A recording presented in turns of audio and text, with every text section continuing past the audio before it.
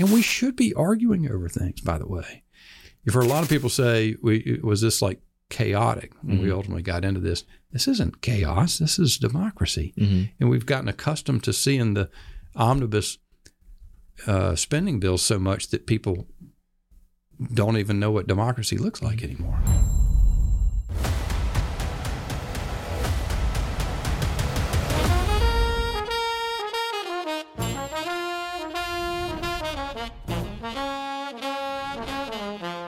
Howdy, everyone, and welcome back to Moment of Truth. This is Season 3, Episode 1. My name is Saurabh Sharma. I'm the president of American Moment, and I'm joined by Nick Solheim, the COO of American Moment. Back from being a work-shy lout sitting at home in West Virginia, raising his baby daughter.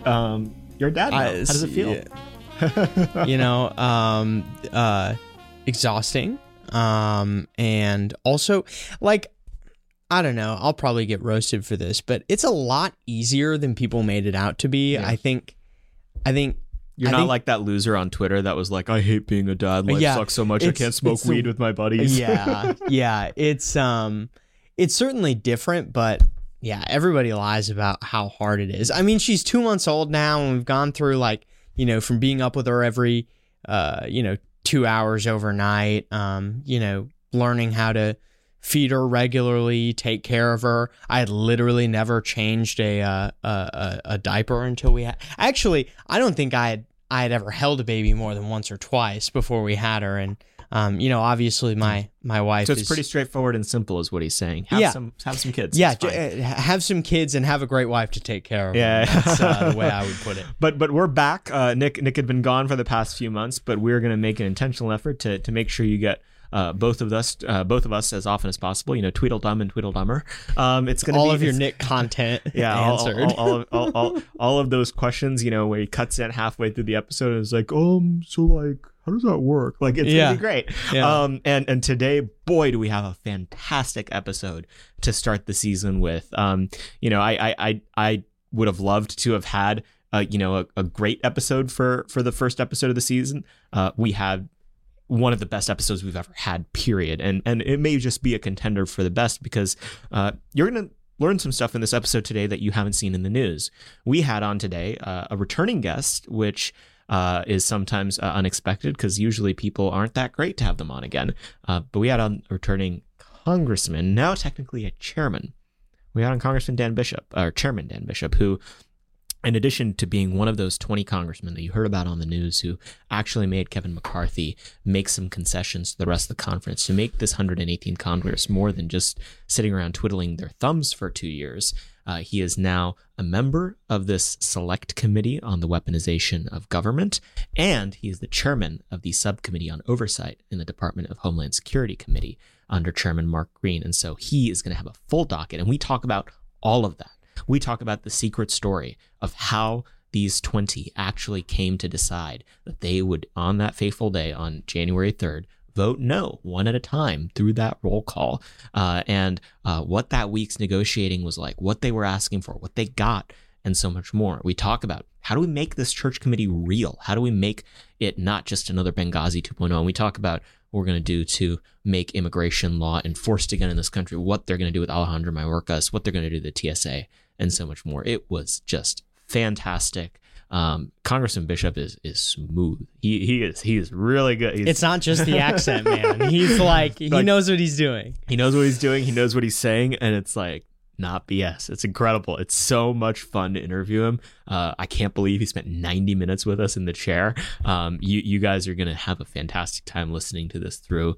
And for all the creepy journalists listening, screw you guys.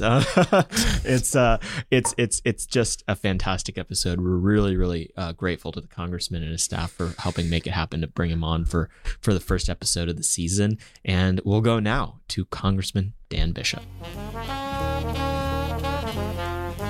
Congressman, thank you for coming back on the podcast. Glad to be with you, Sorrel. This is the season premiere, and so we thought we had to bring in someone who was really doing something interesting. And, you know, as you joked right before we got started, I asked you, how's the 118th Congress going? And you said uneventful. Clearly, it has not been. You were one of what have been called variously the terrible, the tyrannical, the evil 20 congressmen. Grandstanders. Yeah, grandstanders that decided maybe we should actually have a conversation about how the House is governed and what the Republican Congress is going to do. And I think what would be a really exciting opportunity for our listeners is to hear the story of how that happened. Walk us back, however early it makes sense. I actually don't know when these conversations started. When did you start thinking that maybe the first of the year, the third of the year had to be a little bit more complicated than just a coronation? Yeah. We began in the House Freedom Caucus discussing the way that the procedures we use in Congress, the way we go about doing things should change, that there were many opportunities to do that in rules. And we began working on that last summer. And I know that we had conversations about it probably as early as May or so, because we were trying to figure out how long our process would be to develop rules, ideas that we could suggest and get out there so that freshmen would have an opportunity to consider, freshmen elects in the election would have an opportunity to consider that issue before we elected leadership, which happens the week after Election Day. Now, we ended up developing a list of proposed rules changes by about late July, August. And Michael Cloud from Texas, one of the House Freedom Caucus members, made a proposal to conference that we entertain actually rules decisions before we elected leadership. And like many of the issues that we were talking about, the process for that was to send that off to Siberia, to send that recommendation to a committee, and then the committee didn't really meet till after the election. The only meeting I had with Kevin McCarthy, the leader McCarthy, and with several others during that time, he was really kind of a little miffed that there was a set of proposed rules changes out, and he didn't really want to entertain the substance of them. And we had various people saying that we needed to concentrate on the election, and we didn't need to be measuring the curtains or measuring the drapes in the majority's or in the speaker's office until we had that job done. But we didn't see it that way. But so it was a lengthy conversation, but it was a 1 week conversation. No one else wanted to engage in it with us until the election. And following the election, I had a telephone call with Kevin McCarthy a couple of days after. Actually, it was the Saturday after the Tuesday election, and he called to say that when we were having leadership elections the next week, we might spend a little bit of time.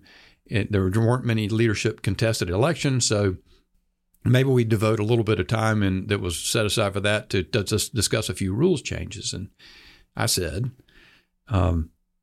Kevin, the circumstance, there's been a cardinal change in circumstances. You surely realize that, because your viewers will know, or listeners, that we people were hoping for a big red wave. Had there been a big red wave, what happened in January wouldn't have occurred. It occurred because there's a small Republican majority, and so a small group of us could at least require that people entertain some ideas that they're content not to think about. They just are. Most folks seem to be satisfied with the status quo, and I don't see how that can be. That I haven't been here that long in Congress, but everybody, the Congress is an institution, has an abysmally low approval rating. You can look at our nation's debt. You can look at the circumstances in our society, or the in inflation, whatever you want to pick, and you can see that Congress has not been doing a good job.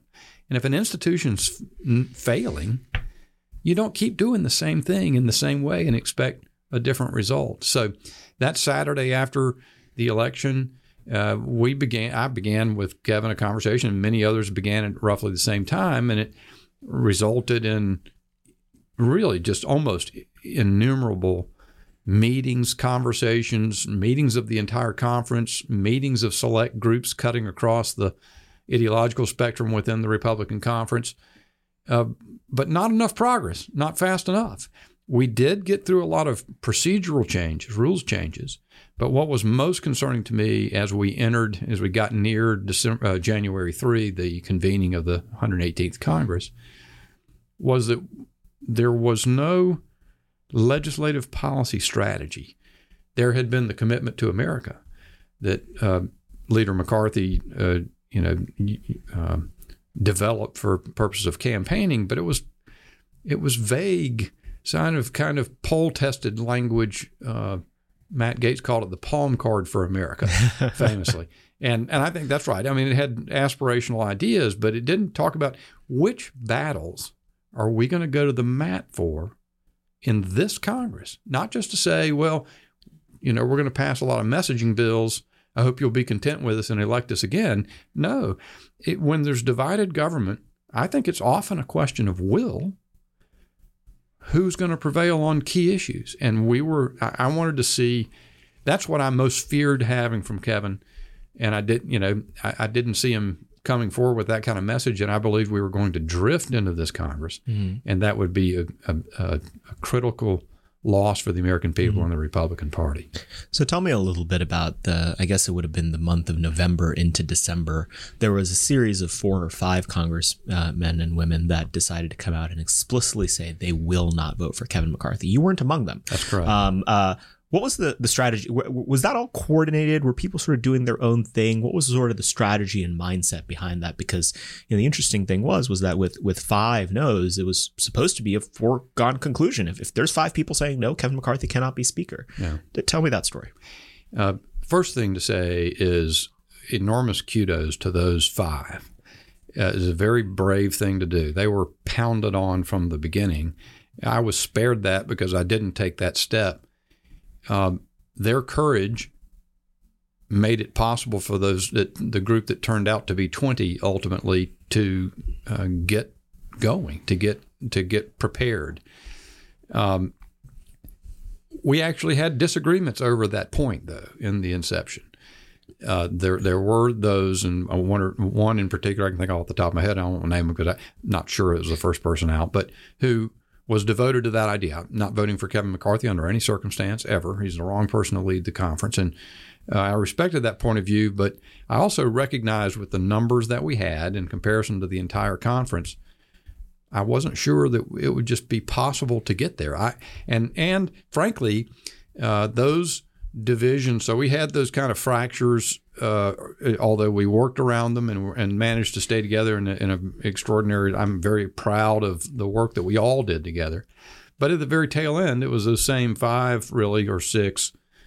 There was one who made it 6 who was also in that camp but did not say so publicly.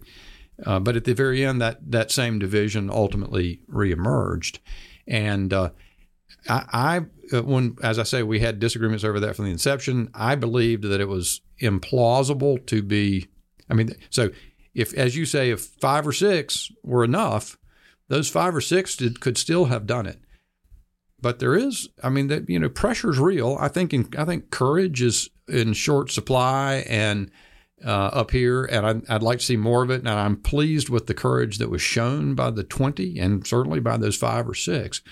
But when it comes down to that last night's events and the way you see the dialogue kind of deteriorate to the point of almost kind of an embarrassing set of events for the Congress, for the Republican conference, I believe, you don't want to get to that point, and it's not tenable.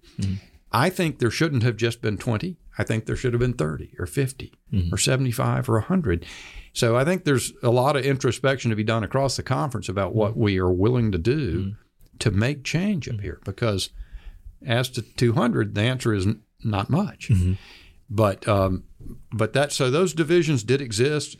But again, my hat's off to the 5 or 6. Notwithstanding that, I didn't think that was exactly the position to be in. Their courage speaks for itself. So one of the interesting elements of that was that even when there were more no votes than Kevin McCarthy could afford, the message and the narrative in the media, and that was telegraphed from his office and across the Republican Party and mainstream media, was it's still going to be Kevin, that it's going to be fine. They're not actually going to vote no. And so the assumption when I see something like that is that they believe that these people would eventually succumb to pressure between those days and January 3rd.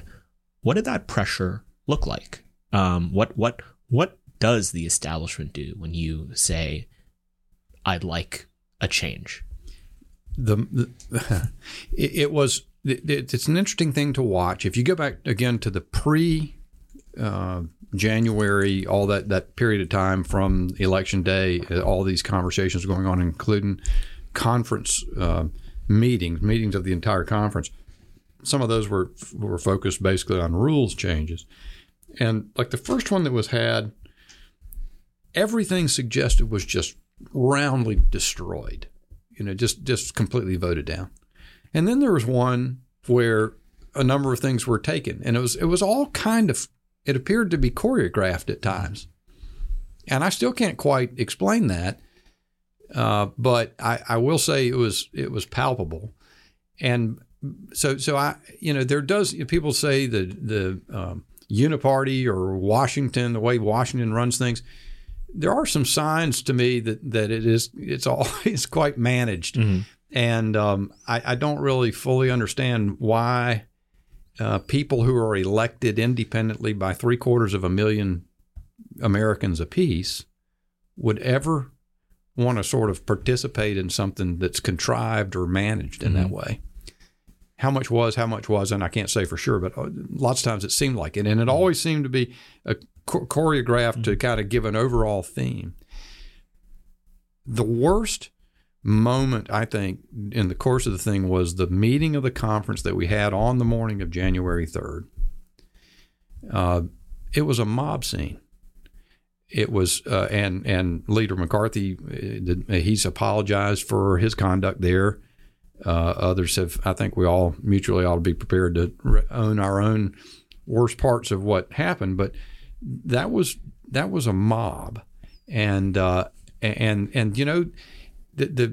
we're here, it's always been odd to me too, and I've talked about this probably before, that in the Democratic Party, there's not a mirror. It's not a symmetrical picture between the Democrat and Republican Party in Congress. The Democratic Party does leftist things. They move the ball.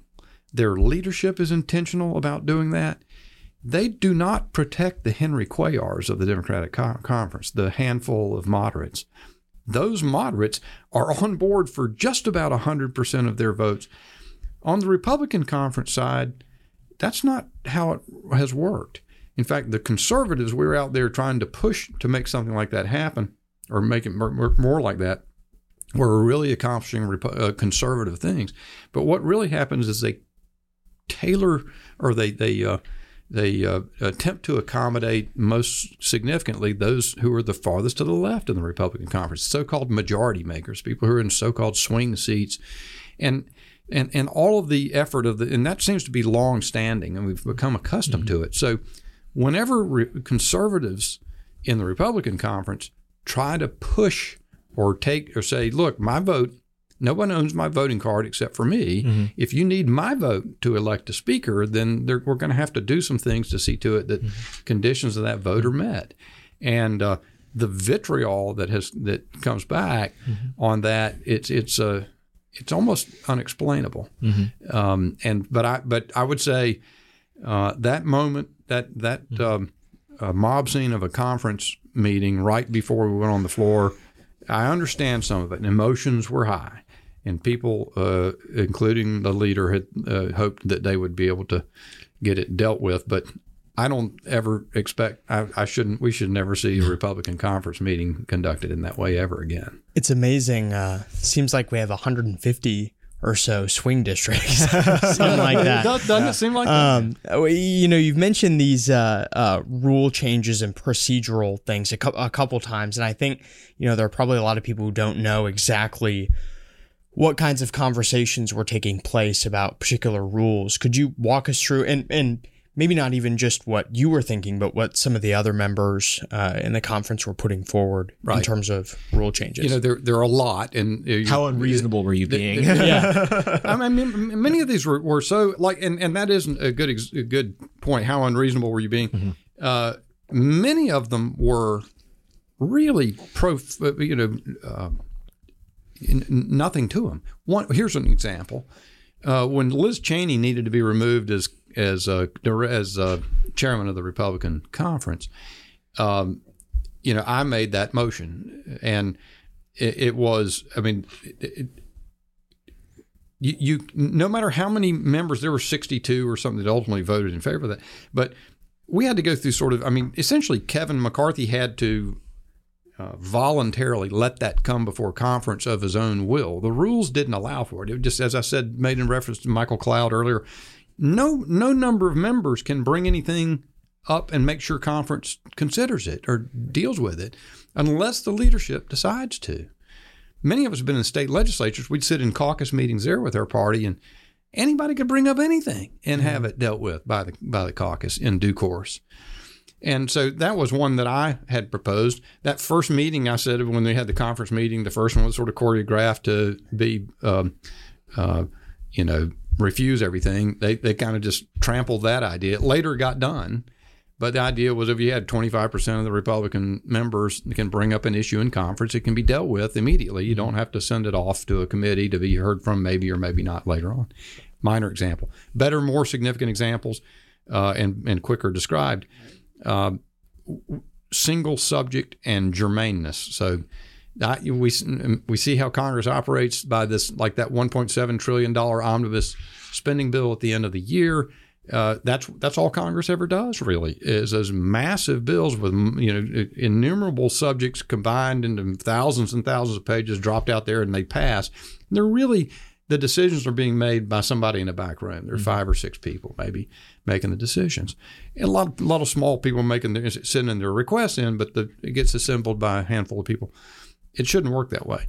So Morgan Griffith, who is not with us among the 20, but is a member of House Freedom Caucus, he was instrumental in developing the unprecedented rule for the United States House of Representatives that will have single subjects in bills. And the germaneness rule, if there's to be an amendment or a change to that bill, the amendment must be germane, must relate to that single subject. Every rule can be waived is the problem. So if that should be a defense against bills like these massive omnibuses. But as I say, the reason it was concerning to me to make sure we had commitments to specific policies, substantive policies that were in Kevin McCarthy's, in his head as must accomplish, was because I know that every rule can be waived. There are a lot more in the nature of rules changes of all kinds. Which bills can come up on suspension of the rules? How big can they be without having a vote of the individual members, division of the House? And they kind of it's a sort of a laundry list, so they go on from there. I think the most important ones are the single subject and germaneness rules and the potential that brings if we stick with it to see to it we get our bills whittled down. I guess there's one other that's worth mentioning, and that is a rules change that would make in order. Lots of times everything goes through the Rules Committee. It's like the funnel through which all legislation goes to get to the House, to the floor. And as Tom Cole, who's now chairman of the Rules Committee, was ranking member before Oklahoma, described it in one of the conversations, it's really sort of an anti-rules committee because there's a set of rules, but every bill that goes to the floor goes under a special rule. Mm-hmm. Another thing I never saw as a state legislator, everything went through rules committees, sort of managed the flow of legislation, but you didn't go to the floor and have every bill considered under a change of the rules. So you can't offer any amendments. Everything's a closed rule. One change made there is and there's still some flexibility in it, but the Rules Committee should consider it to be in order, not, if there's an amendment to be offered by a member on an appropriations bill that would reduce spending. All those amendments get to be considered on the floor. And that one reason the special rules exist and limitations on amendments is to let business get done in this large parliamentary body with some nature of dispatch.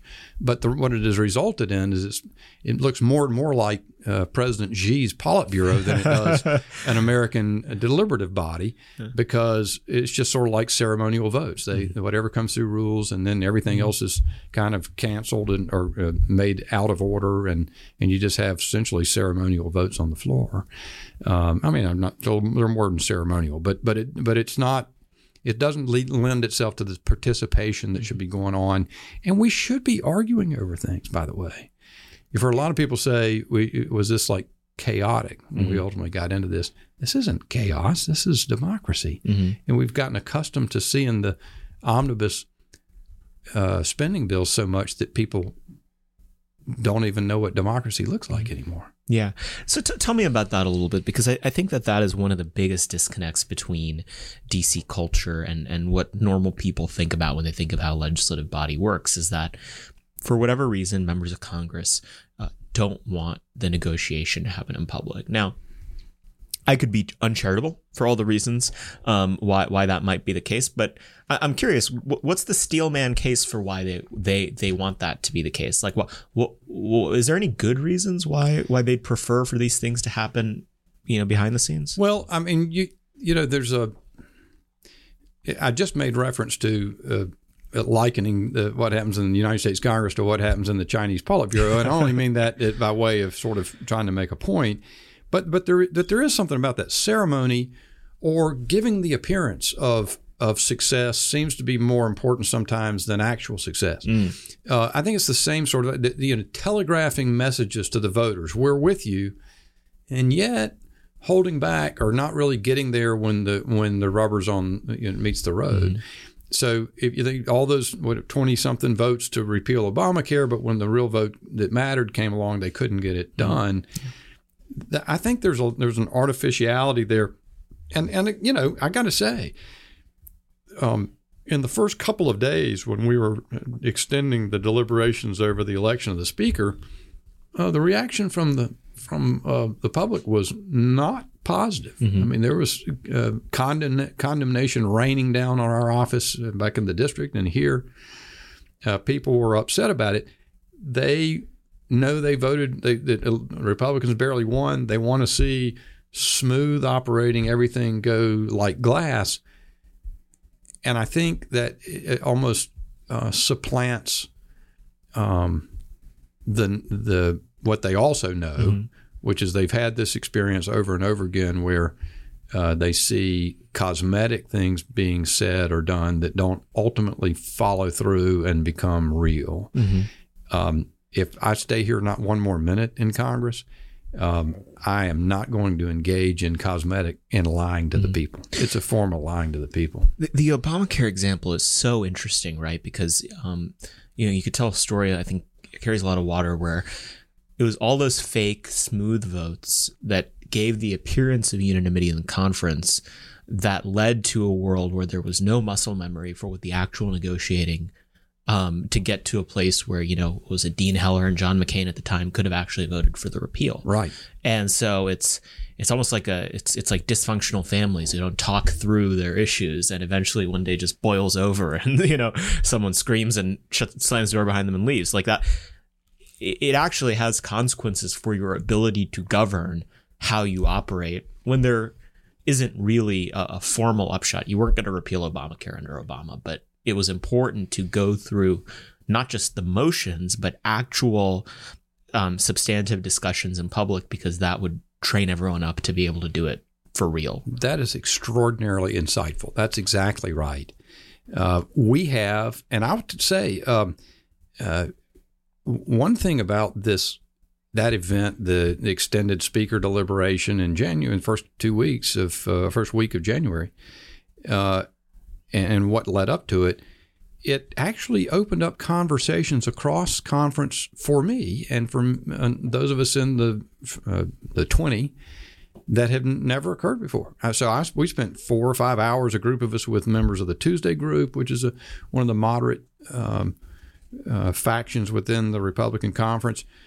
We had ultimately there at the end, we were negotiating detailed agreement provisions with representatives of McCarthy, and those conversations are deeper and more extensive. And I got to know people better than I had before, who are not. And I will say, I mean, as a member of the Freedom Caucus, I spend probably more meeting time with members of the Freedom Caucus than I do with other members across the conference, and some may just not want to. But there are people who are, and there's some connections that I formed. I think of one in my mind right now, John Curtis of Utah, for in my case, just sort of connected in the conversations we were having over the course of the run up to January 3rd, and certainly that week of January 3rd.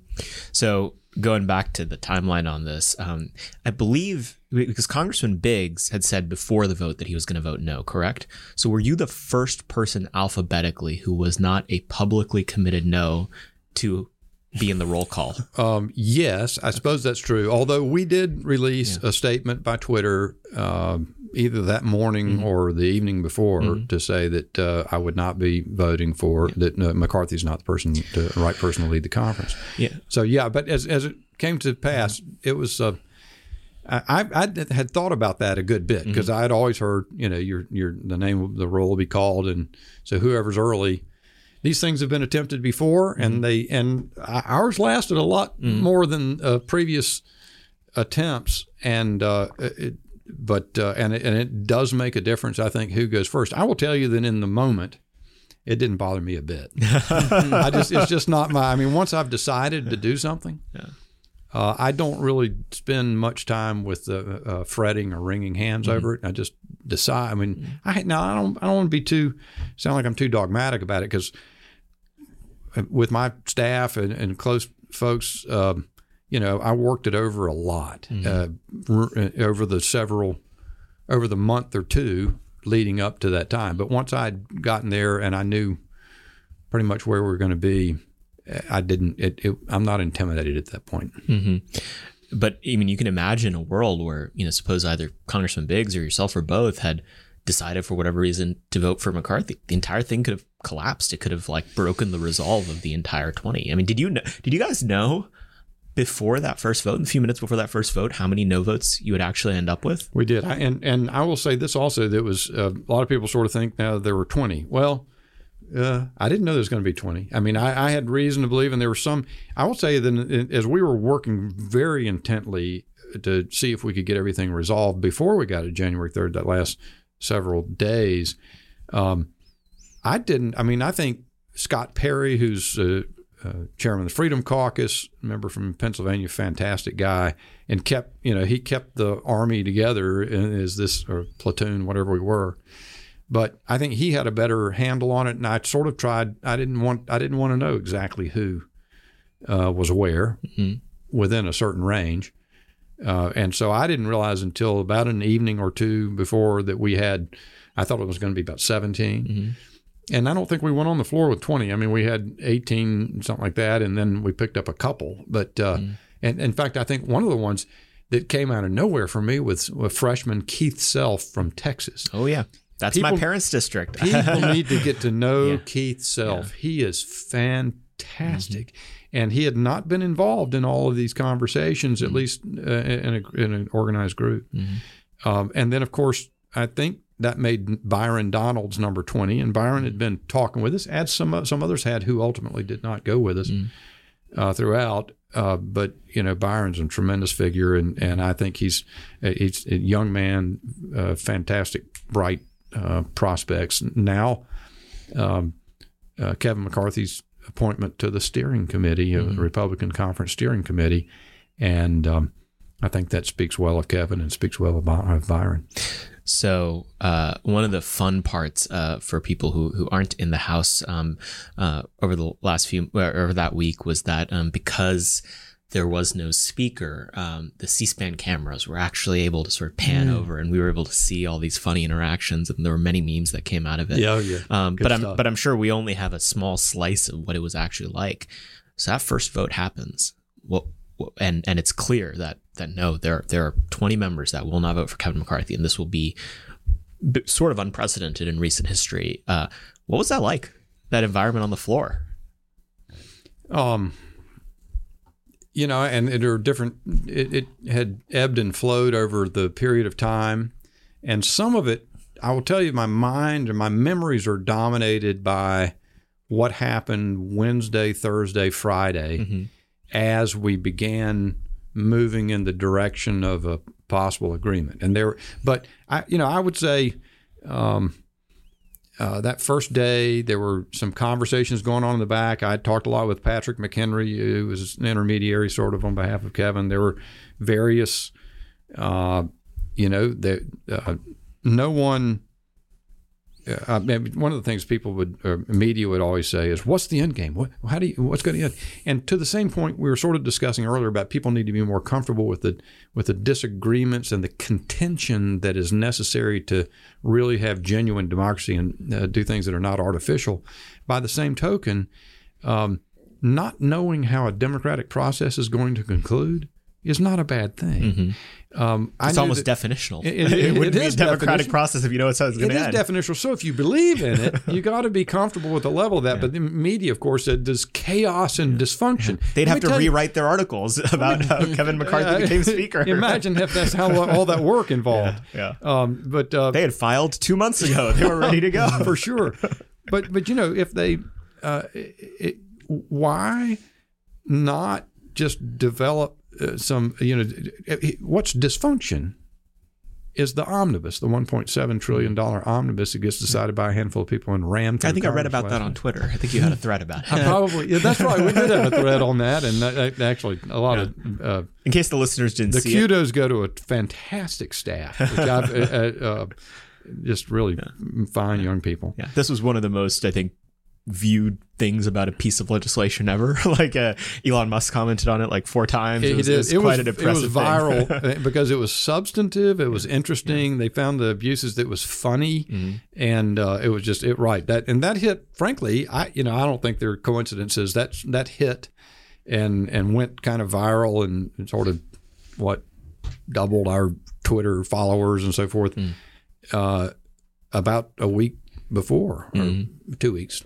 2 weeks before, 2 or 3 weeks before we had this occur on the floor. So, but that first day, there were rumors circulating about who might be interested in being speaker, or how long it might take for before McCarthy might give up the ghost, or people might go to him and tell him this. So there was a lot of speculation. I'm not sure as much light as heat in on Tuesday the 3rd.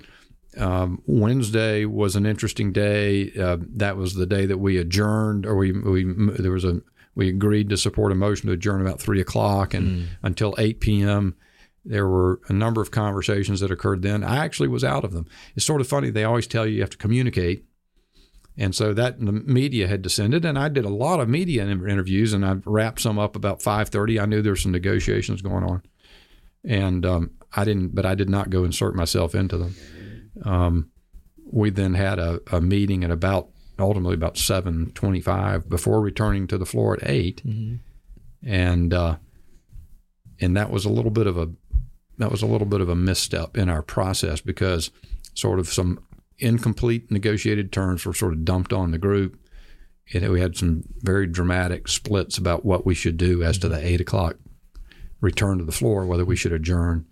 It was about that same time that Club for Growth came out publicly and announced that they had reached an agreement with Congressional Leadership Fund over how that the leadership would not play in primaries, open primaries. Was that something really important to you? Yeah, yes. I think it's a very important issue. I had not spent personally much time over it, but the announcement of an agreement was a stunning surprise to those of us who were contented. We had not been kept abreast. We did not know that was going to happen. Well, at a convenient time, right? Before you go back to vote. And right at the same time, we were sort of had some very difficult challenge for the 20 of us about what exactly to do right then tactically concerning the possibility of continuing to negotiate an agreement or continuing to have votes. And that was a very challenging evening. I went home that evening, Wednesday, with not sure how we were going to proceed. Thursday turned around, though. We continued negotiations. The negotiating process got very specific and some more details, and it went the right direction, and I was then heartened. So there was this kind of uneven process, some moments of despair, some moments where you go, I think this thing could end up in a pretty good place. Yeah. Ultimately, it became clear by Friday, certainly Friday, fairly early, that we had the makings of an agreement that would satisfy really. I mean, there's still a question about who your top choice is for speaker, but we completed issues on rules. Most of that had already been agreed to. The speaker had conceded that they would restore the motion to vacate the chairs that had existed all the way until Nancy Pelosi changed it. So that's rules, Mm-hmm. There we had developed a very significant set of legislative policy strategy agreements, fiscal restraint, limiting fiscal 2024 spending to the discretionary spending to the 2022 levels, which, that's going to be interesting and tough. But that was the commitment made, that we would not support a debt limit increase until there's bicameral agreement on that spending objective. Mm-hmm. There were some other details about spending a debt prioritization plan, conservative representation on key committees, appropriations and rules and things like that. And ultimately, we had also worked through the question of the select subcommittee on the weaponization of federal government. I personally was deeply involved in the negotiation to make sure that committee that Jim Jordan will run, a subcommittee, it's going to go under Judiciary, which he's the chairman of, and he'll be running it as the subcommittee chairman as well. But it was critical to me to ensure that committee had all of the authority that it needed to dig deeply into the deep state. Mm-hmm. And so those were the pieces. And then the last part that comes to mind in the agreement was there was an agreement to put several specific bills on the floor for a vote. Mm-hmm. There's the term limits bill, the fair tax, the Texas border plan, and I believe there's one more. But those were, that was the key of it. And it became clear that was going to come together. And as it did Friday evening, 14 or 15 of us changed our vote. And then ultimately we had that last end game play out. How does the 118th look different? And obviously this is something you can't, claim credit for, but looking back at what, the agenda or what the committees would have looked like or whatever, if Republicans had a much larger majority, what's kind of the difference in outcome versus what we got? For me, I think about what folks may think of this back home. By the way, and before I answer that question, let me just say my impression is that as much condemnation as I got the first couple of days of that exercise, once it became clear the agreement that we had reached and that the scope and fullness of that, the amount of support that I've received personally has just been unbelievable. I was at a community barbecue and serving in the line, and people coming through, and just I was surprised that many people knew who I was, much less were following this event and had an opinion about it. So I think that's come out to be a good thing. Now I've lost track of it, but I wanted to say that first, Nick. What was your question again? How the 118th looks different, with a smaller majority versus what it would have been if you had bigger. And that's what I was going to say. So having gotten to the point we've come to, it is interesting to be able to say with great certitude, as I do, not one change would have occurred except for that small group, the small margin, 5, and the 20 people who are prepared to stand up. Mm-hmm. Not one rule change, not being able to discuss things and bring issues up before the conference, not single subject, not germaneness, not putting amendments on the floor that will reduce, spending bills going forward, not a commitment to go to the mat on spending on particular spending restraint objectives, not a broader participation in committees across Congress. And I think it's really an oxymoron or counterintuitive. Most Republican voters would think the bigger the Republican majority, the better. And I suppose it's a question of whether they believe the things that we've described is something that all Republicans would consider salutary or better. I think they would. one thing that's so interesting is there's been a whole bunch of people in the conference saying how great the rules changes are that have been made, and how good it is that we've done these things because they're right in the heart of what Republican platform or policy is about. And yet not one piece of it would have occurred. Because if you had the bigger, swath of seats, plenty of people to get the speaker elected, he could make, do the things he had to do for whatever number that might ask for something in exchange. But most people would be content to just sort of coast on through and trust the fact that the system works. But, Mr. McCarthy's been in leadership here for 14 years. I watched a video that I came across when he spoke to Tea Party Republicans in Bakersfield, California in 2011. And he said then that the three biggest challenges facing America are debt, China, and education. He says that same thing now. And over that ensuing 11, what was it? How many years since then? This 2011, this 2023, so 12 years since then. He had been in leadership just a little while then. Each one of those things has gotten worse, not better. And so you have to, it's really not a question of Kevin McCarthy, but whatever's happening here has not turned the ship in the right direction. It's still sailing in the wrong direction. So I subscribe to the idea that means something should change. And how radical. I know, exactly. I'm sure they're going to probably run me out of town. Yeah. I will say, I do think the rest of this Congress, how it plays out, it also is salutary for that we had this at the front end. I don't think, rather than have speculation every week or two about when people are going to get, now we may still see problems, I don't know. But I think by virtue of having a substantial amount of agreement about what we're going to pursue, and how we're going to go about it, and the committees are emerging, and they are indeed. We're satisfied that members of House Freedom Caucus and other conservatives are being represented on committees. I think that will result in the management of the 118th Congress and the Republican conference in a way that is better and keeps us together. And so I think it worked out pretty well.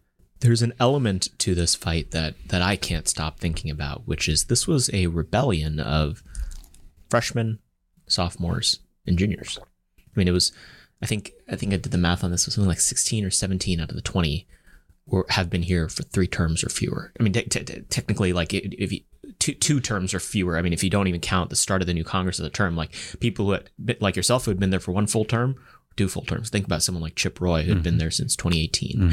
Someone like yourself who's been here since about 2020. Someone like, Matt Rosendale, who's relatively new, et cetera, et cetera.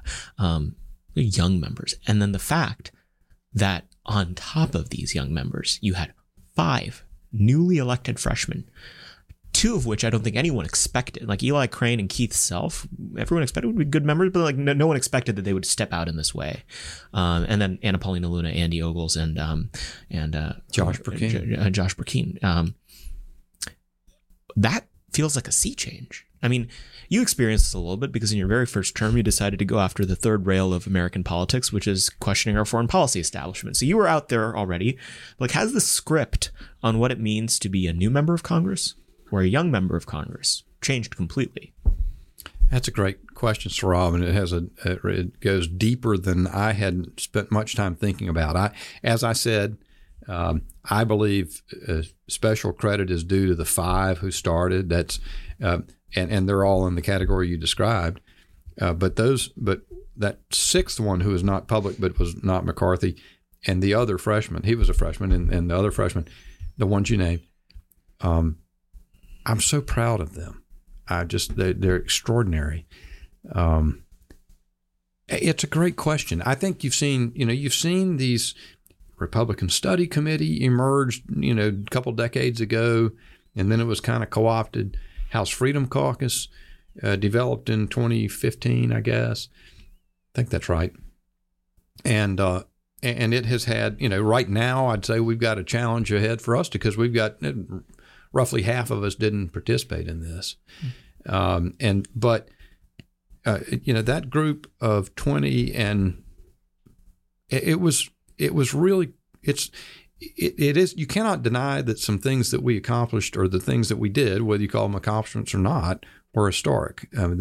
That amount of time, that number of ballots to elect a speaker has not occurred since before the Civil War, 1856, when now we had like 137 ballots, so it's not even close. But the 1923, so 2,238. They're going to be saying since 2022 since 2023 we've never had this many ballots. That's right. Yeah. And but the 2023 last rebellion, if it were, or last issue, was the progressive Republicans, Bob LaFollette and others out of Wisconsin and all, and they held for about 5 ballots or something like that in order to get some rules changes. I also think the change to the Rules Committee, the change to the complexion of the Rules Committee, is something that it marks a new era in Congress's, and we've had these things change from time to time over the course of history, but that's an historic change. The germaneness and a single subject approach, and see if it does, that's novel. These things are new. It is a real departure in many ways, and I have great hope for it. Whether it portends something that is changing in the election of members, I don't know. I do think for that purpose, the fact that there is this supposed agreement that CLF will not play in open primaries, using the power of leadership and the draw for funds that represents in order to beat conservatives and try to elect members who are not conservative, which perpetuates exactly the kind of status quo that I've decried. But yeah, I'm hopeful that what you've seen is maybe a turn that the Tea Party certainly that movement tried to bring members who would actually say enough, where it's time to change, but it didn't really make things change enough in Washington. It got Republicans elected, but you saw Boehner and then Ryan. It didn't get us where we needed to be. Maybe now we're seeing enough members elected that people, we know that it's too late to do anything other than change. If we don't change, the country's not going to make it. So one of the changes that you fought most intensely for throughout this process, I think it's fair to say that if you hadn't put our flag in the ground, it wouldn't have happened, was this select committee on the weaponization of government. It's interesting because it plays into something that we've admired you on for quite some time now, which is your more circumspect approach on foreign policy and the American security state. Tell me, why did you think this committee had to exist? What events in the news, experiences you've had told you that we needed this in the new Congress? As a member of the public, I watched as it developed the Russiagate controversy from the January 2017 Intel Community assessment that gave credence to the Steele dossier through the briefing of the president, the BuzzFeed release, all the machinations that led thereafter to Jeff Sessions being recused on ridiculous grounds, in my view, the appointment of a special counsel, Robert Mueller, the 17 angry Democrats, everything that's happened, that and some of which you didn't know at the time. Igor Danchenko, the primary subsource. While they knew he was a liar, they made him an FBI informant in March of 2017 and kept in that status till October 2020. The Alpha Bank. So all of it. It was a massive, just like President Trump said, it was a massive hoax. Watching our institutions do that, the Department of Justice and its FBI, were, I think, sort of an indelible mark for me. I observed it casually. I eventually came to learn a fair amount of detail about it and all the aftermath. But that was the first thing that sort of got me fundamentally changing my view about federal law enforcement. And then serving on the Judiciary Committee, I've had a chance to see that's sort of a specific, even as many as things as I just articulated, they're all about that Russia hoax. Mm-hmm. But then you see the stuff just exploding everywhere. You see an obvious double standard, politicized justice. People who riot, if they're Antifa, they get released from jail. If they join the riots on January 6th, thousands are prosecuted, and people who are just in the wrong place and did virtually nothing have their lives destroyed.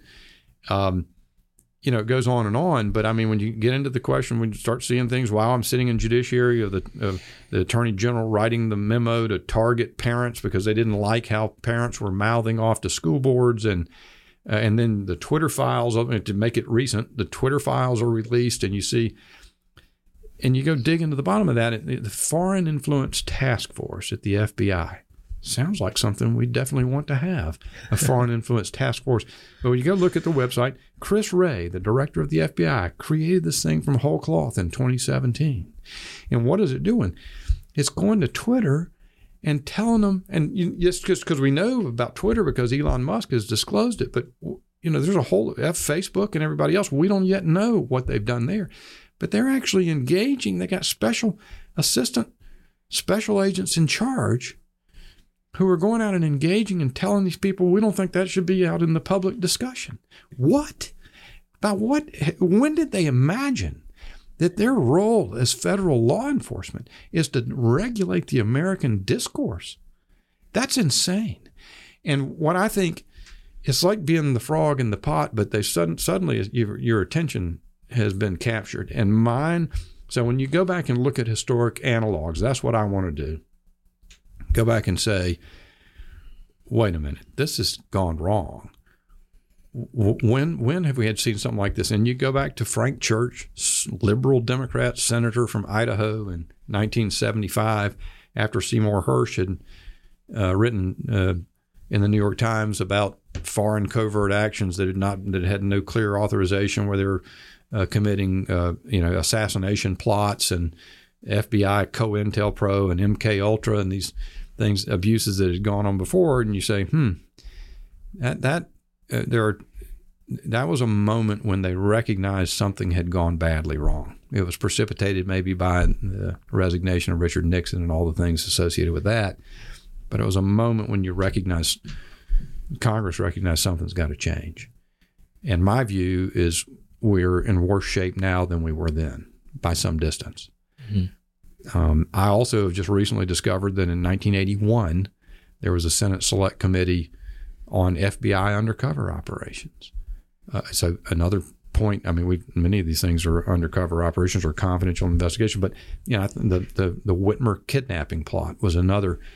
Maybe that's defensible by the FBI, but I don't know. I mean, it's just such an extravagant application of resources to suck in people who may have been malignant people, but they're people just living on the margins of life with no capacities of their own to go engage in something where they might go kidnap the Michigan governor. That whole idea only existed because the FBI plowed resources into making it possible.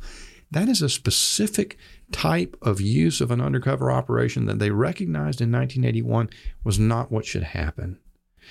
And liberal Republican Senator Charles Mathias of Maryland, who headed that select committee, proposed a bill in the next Congress to codify and modify the law of entrapment, coming exactly out of that sort of thing. So I'm always comforted to go back and look for an analog in the past where the United States Congress has recognized that there's a problem that needs to be tended to. Mm-hmm. And I think you need to get as informed about those prior attempts as possible. What satisfied them? Why did they not go farther than they did? And I think, and I have thought, and I've worked really hard to see to it that there's authority to dig into. There's authority to set right the relationship between the United States Congress and the bureaucracy. The United States Congress makes laws. We're all elected, 750,000 people at a pop, and we come together and make laws. We've been talking about how we make laws in the Congress and trying to fix that and make that work better. Now this is the rest of the governmental problem, which is Chris Wray doesn't think we're relevant. He doesn't think Congress matters. He's sitting atop the FBI. It has a budget of $11.5 billion. just got another $500 million from our friends in the Senate, including 18 Republicans in that omnibus, and he believes that he can do anything he wants to, sort of a potentate. Well, I don't believe that's right. And I don't think he can listen. I don't think he should be collecting bulk data, or at the NSA, they ought to be collecting bulk data on Americans. I don't think their contractors ought to be running unlimited searches without authorization on those databases about Americans. I don't think people ought to be targeted for going to mouth off to their school board. And I don't think the FBI needs to decide what we say in our society, in our public discourse. So Jim Jordan, I have a lot of trust in Jim Jordan. Thomas Massie and I are both on that committee. Some other great members are. I intend to dig harder than I've dug on anything else in my life to see to it that we get to the bottom of some of this stuff and show it to the American people. That doesn't end the story, because you've also got to reform it in a way that actually fixes something instead of makes it worse. Mm-hmm. That tends to be a problem with Congress as well. So we talked about this last time you were on the show. One of the kind of heuristics that people use sometimes for maybe how not to do this is, like the Benghazi hearings, and then people say, how do we prevent this from being another Benghazi? And I guess I'll remove that example. We'll just say, how do we make this real? The creation of the committee, there were some things in its premise. You made sure it was well funded and everything. It looks like there's the right members on it. If you and Congressman Massie are on it, I'm pretty satisfied there. They won't get anything by you guys. We'll ask some hard questions. But what needs to happen now to make this committee real? It can't go chase little stories. It's not a question of going to find some individual, some hapless Lois Lerner who will take the Fifth Amendment. That's really not the point. We've got to conceive of it broadly enough and get after things. I personally think we must fully exercise the funding and staffing authority that's been given to the committee. The deal that we made is that it would have all of the funding and staffing of the January 6th Select Committee. And what? Tell me about that order of magnitude. I don't know, except I think, in fact, I know that the Church Committee was funded with the equivalent of about $4.5 million in 1975. So if you inflation adjusted what they did then, it'd be about $4.5 million, and they hired 135 staff.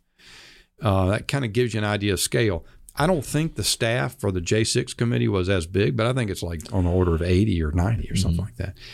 I imagine the money was much, much bigger. Yeah, look pretty well funded. The way they burn money. I don't want to burn money on a Hollywood producer to make something for TV. What I want to do, and we're going to have to struggle with the stonewall out of every administrative agency. Hasn't the DOJ already said as much? Certainly, absolutely. They've said, according to their precedent, they don't believe that they can provide anything concerning ongoing investigations. I asked about the Gretchen Whitmer kidnapping plot in a Judiciary Committee hearing last year, and was told that's an ongoing investigation. We can't comment. In other words, there are bridges to be crossed here. I've got in my mind for some later time, when there's Republican control of both branches of Congress and the presidency, a means to fix this dance that goes on between Congress and the administration. And I think some people up here think, well, maybe sometime we'll have an administration, and we really don't want to make sure. I think there's too much secrecy in Washington. I think too much stuff is concealed. I think these haughty, all-powerful bureaucratic agencies believe they dictate how American society runs, and they want to keep it just like that. I believe we need to open it up. Yeah. They draw their prestige from it. I mean, the overclassification is an issue that's talked about all the time. Everyone wants to be the guy who has access to top secret information. It turns out, what soda machine is in the FBI is top secret information. So it's like, sorry, like find a different way of going to bed at night and convincing your wife that you're all great. Like you can't use this system to do that. Yeah, cloak and dagger. I think that's right. It gives people a sense of their importance, perhaps. But you can see, I mean, frankly, we'll see what happens with all the classification stuff. But, the Mike Pence, that story just came out today. He's found some classified documents at home. Biden keeps finding them in the back of his Corvette or whatever. But I think that probably is an indicator that we'll see. But my guess is that there's not crucial, earth-shattering secrets that are in those documents that they throw in a file box somewhere. I think it's just that there tends to be this... the people who are exercising bureaucratic power love to do so in the dark of night without the glare. They don't want the accountability. And as soon as they're prepared to go put their name on a ballot and get elected, I'd be glad for them to exercise authority. But I don't really want them to be an unaccountable source of power all on their own. What's on the table in terms of consequences for these kinds of actions that have been going on the last couple of years? I think, the narrative that I've been seeing so far is it's like, Congressman Bishop is out for revenge, or like this committee is out for revenge. But really, like what proactively is on the table in terms of, you're talking about future administrations, and I think this is definitely the right direction to go. But like, what's on the table in terms of things that you could actually change? Both Republicans being out of the executive branch, but also what could be possible in the future? Well, I think it's a good question. And I will tell you, I believe Republican voters who would support what I'm doing probably are of two very different mindsets on this. There are some who are damn sick and tired of nobody paying a price. The real way to be honest with them, though, is to say Congress is not the mechanism to cause somebody to pay a price. That's an executive function. It's in the FBI. I don't control the FBI and its prosecutorial decisions at this point. It'd be good for a future American president to see to it that we follow through in a way. But others have said, and some have said, some of the people I'm in, and frankly, I invite people to be in touch who've got insights, because I don't have any corner on the insights about what we ought to look at. But some of these guys, I call them the Russiagate corner of the internet. These guys who figured out who Igor Danchenko was and all these things. These guys are brilliant, and I've followed a number of them, and I've corresponded with some of them. And happens to be the case that two who've been most voluble in having things to say have both independently said the same thing, that the first thing you should do is grant immunity to every witness. Now, I don't know if I want to completely go there, but their point is you need to find out what's happening rather than figure out, then sort of it's not really about naming and shaming people as much as it is, well, it is about naming and shaming these big agencies and what and the power that they've purported to exercise. You want to let the American people see fully what it looks like when the fundamental relationship between people and government that this country was founded on in its Constitution is upended. That's what we're looking at. The government is subservient to the people in the United States of America, and the bureaucrats, particularly the ones that, as you say, are in the cloak and dagger, really interesting intel and law enforcement and the Department of Justice.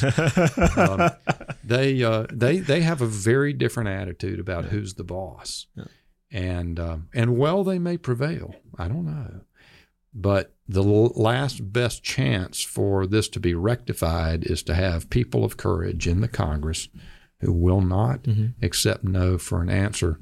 And gets the information and shows it to the American people. And then we see what the reforms are from that point forward. There are reforms to be had. I think people talk about the January 6th. I think our pretrial detention statute needs to be revisited. It's entirely too broad. It can have a range of abusive outcomes. I think we need to look at the Attorney General's guidelines for undercover operations and see if those need to be codified and need to be controlled in some way. I think the FBI itself may need to be changed. Its counterintelligence function may need to be separated out and sent to another agency. I think it needs to be decentralized, where power is not, decision-making is not concentrated in the headquarters, but it is returned, frankly, to an earlier version of the FBI where the special agent in charge of the decentralized FBI field offices made more decisions. I think less needs to happen in the Washington and Southern District of New York field offices, and things need to be moved elsewhere in the country. So I think I'm full of ideas about what we might ultimately do to reform, but I think that we need to all learn from the revelations that come out in this investigation. And I just think having an ambitious effort to undertake an ambitious effort that means business because we believe in it is the key to avoiding discrediting ourselves in the way that you described as possible. And I do think that's right. If we don't, if we go in with an artificial effort, made for TV show trial, kind of a Benghazi hearing approach I don't think was really believed in. Remember the comment that Kevin McCarthy made about it? And lost him the speaker once. Right. And you can think about the comments that Trey Gowdy made as he was leaving Congress. I will never forget that. I don't remember them precisely, but I remember them in general. I just have a different view about it. I mean, I came up here for real substantive reasons. Mm-hmm. I intend to accomplish them. I intend to exert the will to see to it that we get there. And I'm just one guy, but they're not getting my voting card and they're not shutting me up. The only way they can do that is by, sending me home or do something worse. Voters didn't seem very interested in doing that. It's interesting.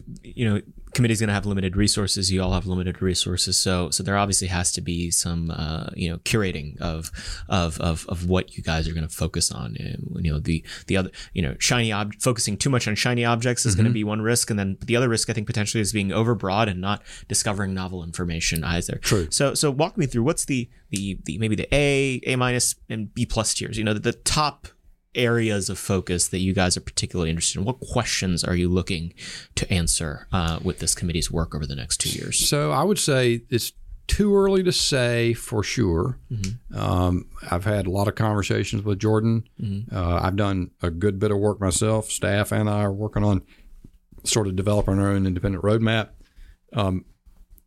I will, I'm trying to think what is at the top of that list. That list is very long and it's going to have to be whittled and refined, as you say. My own view is that the thing that looms largest as I sit here, and I've already made reference to it, is the degree to which sort of a metastasizing Department of Justice and FBI have seen fit to intrude upon our public discourse and our election management.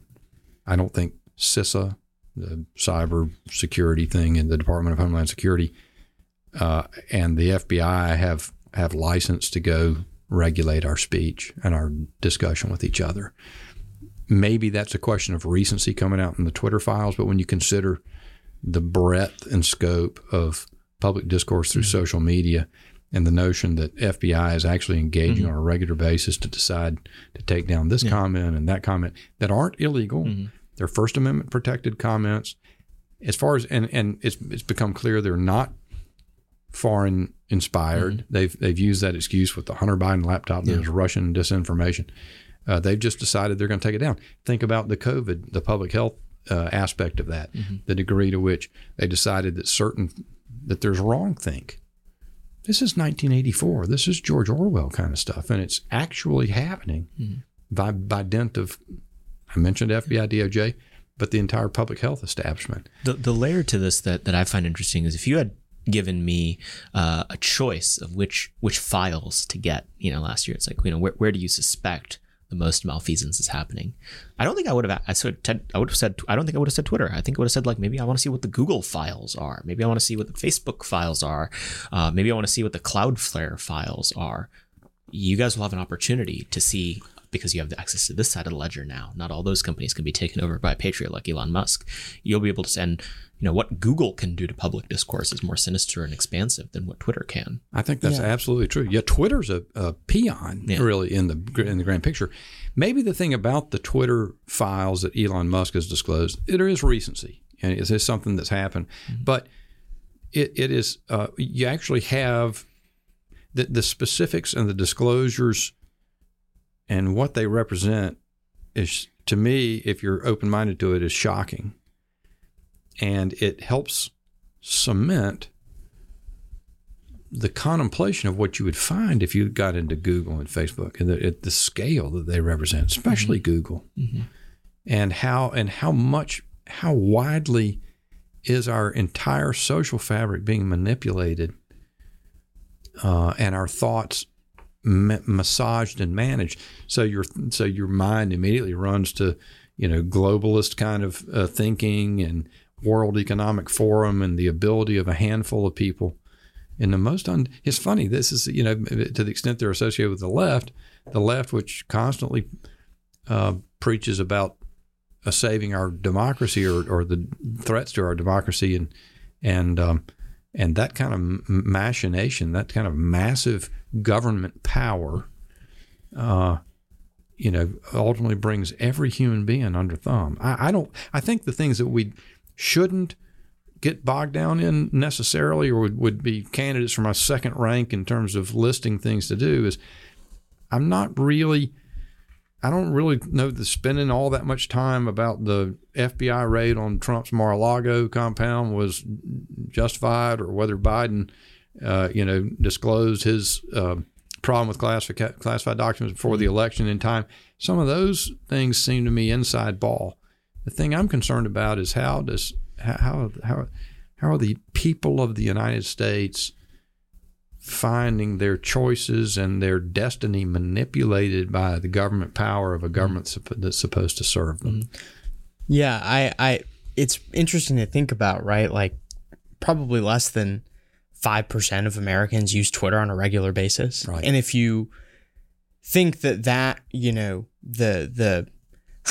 the misinformation, if you will, that they were spreading, if you think that influenced elections, how much more so for, companies like Google, which has like 90% market share in the United States. I mean, theoretically, like, you could be looking at a drastically different country even from, 4 years ago. Absolutely true. Based on that information. I think that's right. And then actually, so we've contemplated the reach of maybe a lot of the tech companies. What about all media? Mm-hmm. What about the media corporations? There's been a lot of concentration of power in there and mergers and so forth.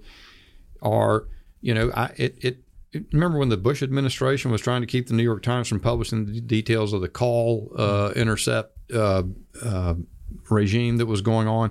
Well, I mean, that's the thing, is they've gotten now into far more pedestrian subject. That at least had a national security. I don't think it should have been kept from the American people either, but at least it had a national security angle. We're talking about, what do you believe is the origin of the COVID vaccine, and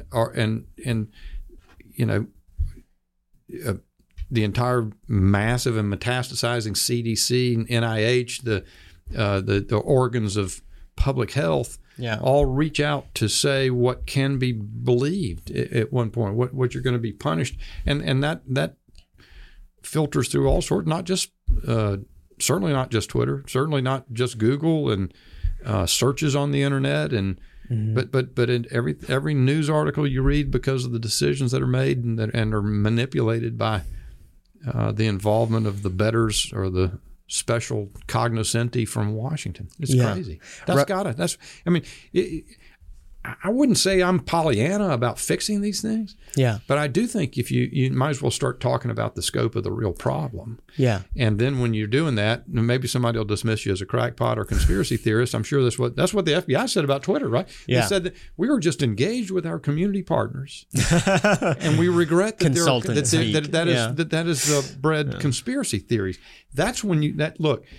If they're so far gone that they don't recognize, or that they believe that statement should pass muster, that depicts what we are up against. Yeah, Russia. They didn't even have the self-awareness to recognize, man, we've overstepped or something, or try to tamp it down. They were just contemptuous of the idea that all that has been disclosed. Yeah, it's just been like Russian disinformation is defined as anything that I don't like. 100%. Yeah. The final element of I think what's going to occupy a lot of your time this Congressman is you've been selected to be the chair of the subcommittee on oversight at the Homeland Security Committee under Chairman Mark Green. Tell us a little bit about what matters to you there. Obviously, we've got a giant crisis at the border, and that's Alejandro Mayorkas is doing. I think there's a bunch of things that you're very interested in focusing on there. Walk us through what's motivating you to be involved in that fight in particular. Well, there are, and another element of the security state, Department of Homeland Security. I think that's very, very much so. And in fact, the Disinformation Governance Board was the concept of I started to say a bad word, not a curse word, but just an insult to the people that are over there. But people decided to do that. It was an unbelievable bad decision.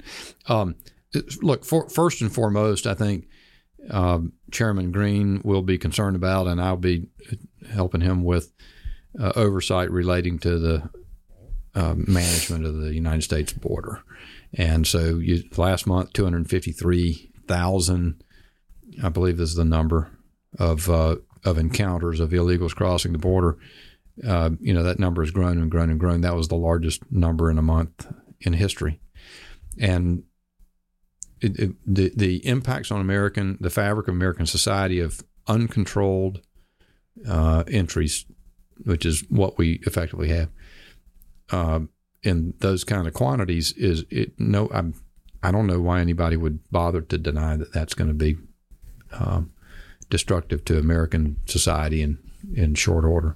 So I think the focus is on Secretary Alejandro Mayorkas.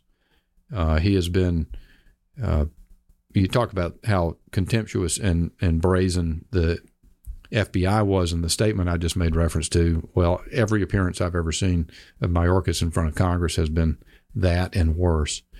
So I think there's a reckoning coming for Mayorkas. I think the question of whether he should continue to serve is certainly on the table, and I anticipate that Oversight Subcommittee will be looking deeply into that. Is that a shiny object, impeaching Mayorkas?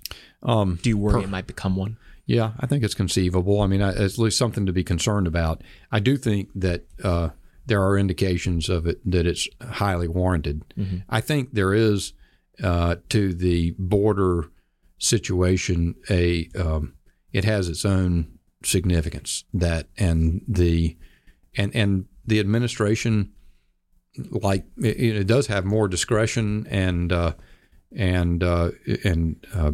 figure out how to proceed in terms of operating the border than I think is appropriately that really exists at the FBI in terms of enforcing criminal law and the like. And so there's a special responsibility there. Mm-hmm. And I think that, so, many have said that some people want to impeach the president and that you can do impeachments forever. I don't think you ought to get out of control, but I think there have to be real answers about how the border's been managed, because they've surrendered the United States border. Mm-hmm. And I think maybe some people believe that if you did that for a while, it would slacken. It is not slackening. Yeah. And so the longer it goes, the bigger question that portends. So I think it may have some elements of a shiny object, but I think that's certainly going to be a focus. And I think you've got to do something to restore the enforcement of American immigration law. I think beyond that, I know we've got some serious issues, frankly, at TSA and its success. I'm concerned about CISA, the role that CISA played in the election past, and I think it's also a situation where there's sort of an assuming authority that's not necessarily been conferred. I'm sure there are a number of things that Mark Green will want to get at, and we've sort of got time to get together, put our heads together on that. But those are the kind of the highlights from my perspective. Tell me about TSA a little bit. You had a post a few days ago talking about this leak of 1.5 million people on the no-fly list. Right. I mean, it seems like this perfect combination of so many different issues. I mean, incompetence, malice, secret tribunals that decide the fate of all Americans. It seems like right up your alley. What'd you make of that story? Well, I think it is, and I think to the caution you've offered, I'm not sure that anything's a shiny object. So we'll see how to proceed as we learn more about it. I think we've got to ask about it. 1.5 million names on it. I'm curious how many are U.S. persons. I'm curious why that was on a server that somebody could find. They didn't have to hack, as I understand it. I mean, it was an unprotected server. I think it was a noflylist.txt. Yeah. But if that's the case, it also begs the question: if this is, and I don't know what the airline was, I don't remember recognizing the name, so I assume it's a smaller airline. Why is that list? Is that list just dumped on airlines? I mean, one would think it would be more like the NICS system in gun purchases, where there's some database that's on a federal computer that someone can authenticate to and inquire and search, perhaps. But I'm surprised that 1.5 million names are dropped on every airline. So indeed, it does. Once if more detail emerges, or we can discover more detail about who's on the no-fly list. I've asked some questions before in confidential briefings about the no-fly list and really haven't been able to get much information.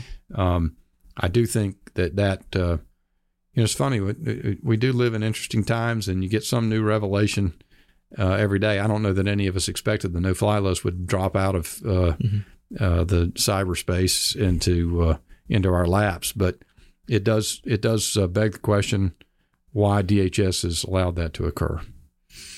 So there's going to be plenty for you to do in the new Congress, and so we should probably let you go at some point. But before we do, is there anything else that you think people should be paying close attention to this Congress? It's so easy for people to get complacent once they think they've got power, and I think your message is generally never be complacent. What should people be vigilant about and paying attention to for these next 2 years? I do think the experience we've had with the way in which we approach the inception of this Congress, the questions that were asked about the election of the Speaker, the result that we've obtained, which for the reasons I've argued, make us likely to be a better and more functional Republican majority. I think we ought to retain some of the lessons of that, which is, and among Republican voters, I want them to hold us accountable. I want them to I'm amazed how much they keep up, and they do. And so I'm pleased by that. But I think they ought to, I think that they know we're in divided government. They know we're not going to be able to get everything that we want, but somebody wins every negotiation. And my experience or my observation has been that Republicans are habituated to being obliterated in negotiations across the party divide, and there's not really a good reason for that. Why would Joe Biden says he's not going to negotiate over the debt ceiling? Really? I think he is going to negotiate over the debt ceiling, but I think what seems most rare, and I said this at the American Conservative, we were there together that evening, that it really, sometimes a little bit of courage works out marvelously well. I don't think that means being reckless or foolhardy. But my goodness, if you look around today at the state of the United States and the world, isn't it time for a little bit of courage? Again, as I said before, and when I appeared with you guys before, it's not a question of the soldiers who are who may die as they display courage to save the country, but just people who are politicians who have nothing to do other than run another election down the road, and they may lose that. But maybe a little bit of courage would leave the nation in a better place. I hope so, and I encourage it on the part of my fellow members of the Republican Conference, and to Republican voters, I say you ought to expect it and you ought to demand it. Well, Congressman, we thank you for doing everything you did over these past few months, and really in your entire time in politics. People should go and listen to the previous episode to hear how you've been, fighting corporate and state and cultural power for, the last decade, it seems like. Thank you for spending some time talking to us about all of this for the season premiere here, and thank you for everything you do. Great to be with you, Sarah. Nick, great to be with you guys. Hopefully you guys enjoyed that. We certainly had the best time imaginable taping it. Be sure to follow everything Congressman Bishop is doing. If you follow him on social media, unfortunately, you're going to be one of many. His Twitter following is like multiplied by 7 over the course of the last just few months alone. He had this massive thread about the omnibus package, and then everything he was doing as part of the 20. So he's really making moves out there. Be sure to share the clips that come out of this podcast. Follow us on Twitter at ammoment.org. Be sure to check out the backlog of this podcast at americanmoment.org. Also, keep an eye out. There are a bunch of new programs live or will be live very shortly here. Our Fellowship for American Statecraft, Foundations of American Statecraft, a credentialing program on foreign policy, so much more. Keep an eye on the website. There's plenty there. Sign up for the mailing list. And in general, keep up with everything that we're doing. We're getting close to our 2 years of existing. This is episode 91 of the podcast. Be sure to rate and review it on Apple Podcasts, Spotify, subscribe on YouTube. Look at our happy mugs. We tape with these freaking 4K cameras and actually make an effort to get our bums in the chair to tape every episode of this. I don't say we always look nice. But speak for yourself. I have a nice haircut. I'm wearing a coat and tie. I actually try. Unlike you, he's got a beard and everything too. That's why you got to watch on YouTube. You could make fun of him for trying to look like a Viking. It's going to be a fun year here at American Moment. We are raring to go. We've been incredibly busy already, and we're just incredibly grateful to all of you for listening, as always, and making this a podcast that people want to be on and want to listen to. We'll see you guys next week. Moment of Truth is an American Moment Studios production, filmed at the Conservative Partnership Center. Our podcast is produced and edited by Jake Mercier and Jared Cummings. Our intro music is A Minor Struggle by Ryan Serenich. Don't forget to like and subscribe on all platforms, and you can go to AmericanMoment.org to learn more.